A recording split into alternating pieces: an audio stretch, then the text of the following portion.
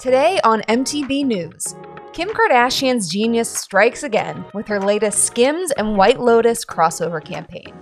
Also, TikTok employees can press a button to make any video go viral. Is this ethical?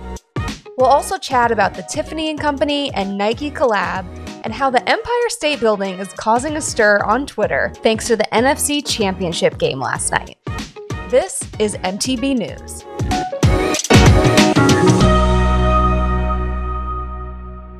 While we love to get nostalgic on the Making the Brand podcast, this new segment will keep you up to date on the latest marketing and pop culture news for the week. These short and informative episodes are the perfect way to stay sharp on industry innovations and even hot goss. A little bit of background on why I wanted to introduce this segment. Well, I want this podcast to be an educational resource to help marketers and communicators stay current. But also, we already discussed the weekly marketing and pop culture news during my Twitter chat called #PopChat, which takes place every Friday at 1 p.m. Eastern. So why not highlight some of this conversation? I'll be reading some tweets from my audience of marketers who share their thought-provoking perspectives on these timely headlines. And just for background, you may know the Making the Brand podcast is a play on words with MTV's Making the Band, and now you can say MTB News is inspired by MTV News. So I guess this officially kicks off season 7 of the podcast. You can expect MTV News segments mixed in with our regularly scheduled program. So we're still going to have great interviews, we're still going to have educational content, but let's get into it and discuss the latest headlines. It wouldn't be a pop culture podcast if we didn't talk about Kim Kardashian. She launched a brand new Skims Valentine's Day campaign.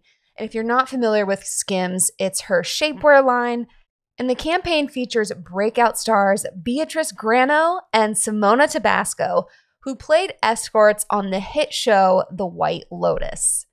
So I asked my audience, what do you think about this crossover? Why does it work? Because for me, I just am in awe of Kim Kardashian's brain, knowing that she had to act on this so quickly. And Leah Schultz says, A+, Kim has done this many times with Skims and proved it to be successful, such as her campaign with the Claremont twins, Kourtney Kardashian and Megan Fox, or even Victoria's Secret angels like Tyra Banks, Heidi Klum, Alessandra Ambrosio, and also with Chelsea Handler. Skims has the budget to seize whoever is hot in pop culture in real time, and I'm jealous. Maria Marchuka says, I think it's smart. Right now, White Lotus is all everyone talks about. So including familiar faces from a trending topic is an excellent way to boost engagement on an ad. The more engagement content receives, the farther it reaches. And that is so true. White Lotus is everywhere, and considering that these characters played escorts on the show who were scantily clad and in their bras and underwear most of the time, I think it just makes sense for Skims.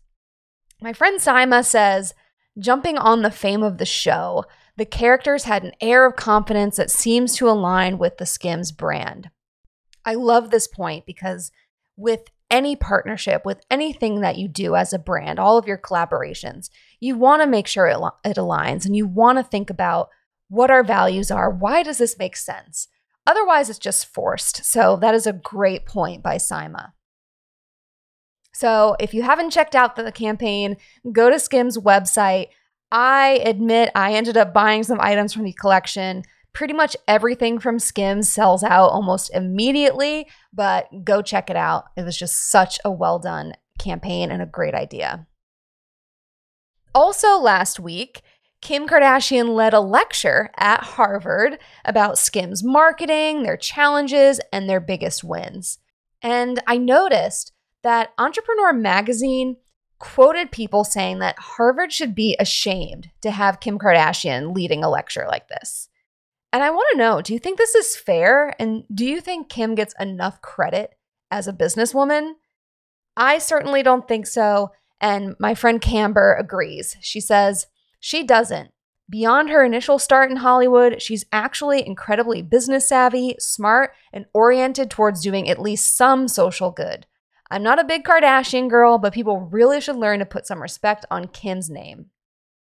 Benjamin says, no, she doesn't get enough credit at all. People see her as just a celebrity, but I'd argue that starting a major business starts with building a strong and loyal audience. She has that. There is a lot you can learn from Kim, like it or not. And Alexa Phillips says she clearly has some idea about what she's doing because her products are always in demand. And from what I hear, they live up to the hype. It's not fair to look at someone for who they were in the past. We wouldn't want that same done to us. And that's so true. It's like Kim Kardashian can never move on from this sex tape. It's like she is not allowed to contribute. She's not allowed to have a business. She's not allowed to have success that all of us can learn from because of the sex tape. And I kind of wish people would just move on. And even on her show and Keeping Up with the Kardashians and the new Kardashian series on Hulu, all the Kardashians talk about their start and how they were always asked in interviews, like, what is your talent? You don't sing, you don't dance, you don't act. And they pride themselves on their businesses. And Kim has even said, and I think Kris Jenner said this as well, would you ask Jeff Bezos what his talent is and say that you don't act or sing? It's a bit of a double standard, and pretty much every Kardashian has a business or an empire. Kylie Jenner is a billionaire because of her cosmetics line. And yes, they have had a leg up in a lot of ways, but to say that they can't talk about their experiences at Harvard, I think is quite unfair. Switching gears, so Forbes did an investigation that revealed that TikTok has a secret heating button, it's called, that can make anyone go viral. So I want to know, do you think this is ethical to have a heating button where they can cherry pick what goes viral? Carol says, all platforms do this in one way or another, pushing topics or burying them in the feed for this or that agenda. I'm curious as to who they mean when they say TikTok employees, as in leadership or anyone in the company. Brett Mercury says it's their business. If they want to push a certain video because they love it, I see no harm in it. It's no different than a TV station promoting some shows more than others. Again, Leah Schultz says, honestly, we know there's some sort of human influence determining this on all platforms. Algorithms were created by humans, so even those have human input. TikTok just admitted it while the others deny. I'm not surprised, nor do I care. And I have to love Kendra's point. She says, definitely not fair. It shows biases and favoritism, and I'm sure it would cause internal discourse among employees.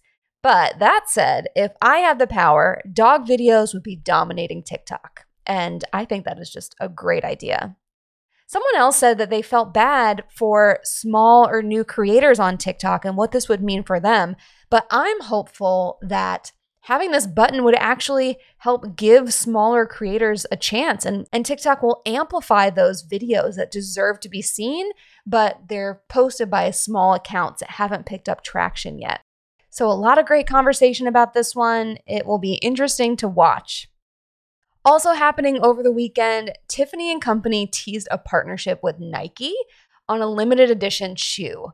They launched the teaser for this campaign with a picture of a Nike box in their signature Tiffany blue with copy that reads, "A legendary pair."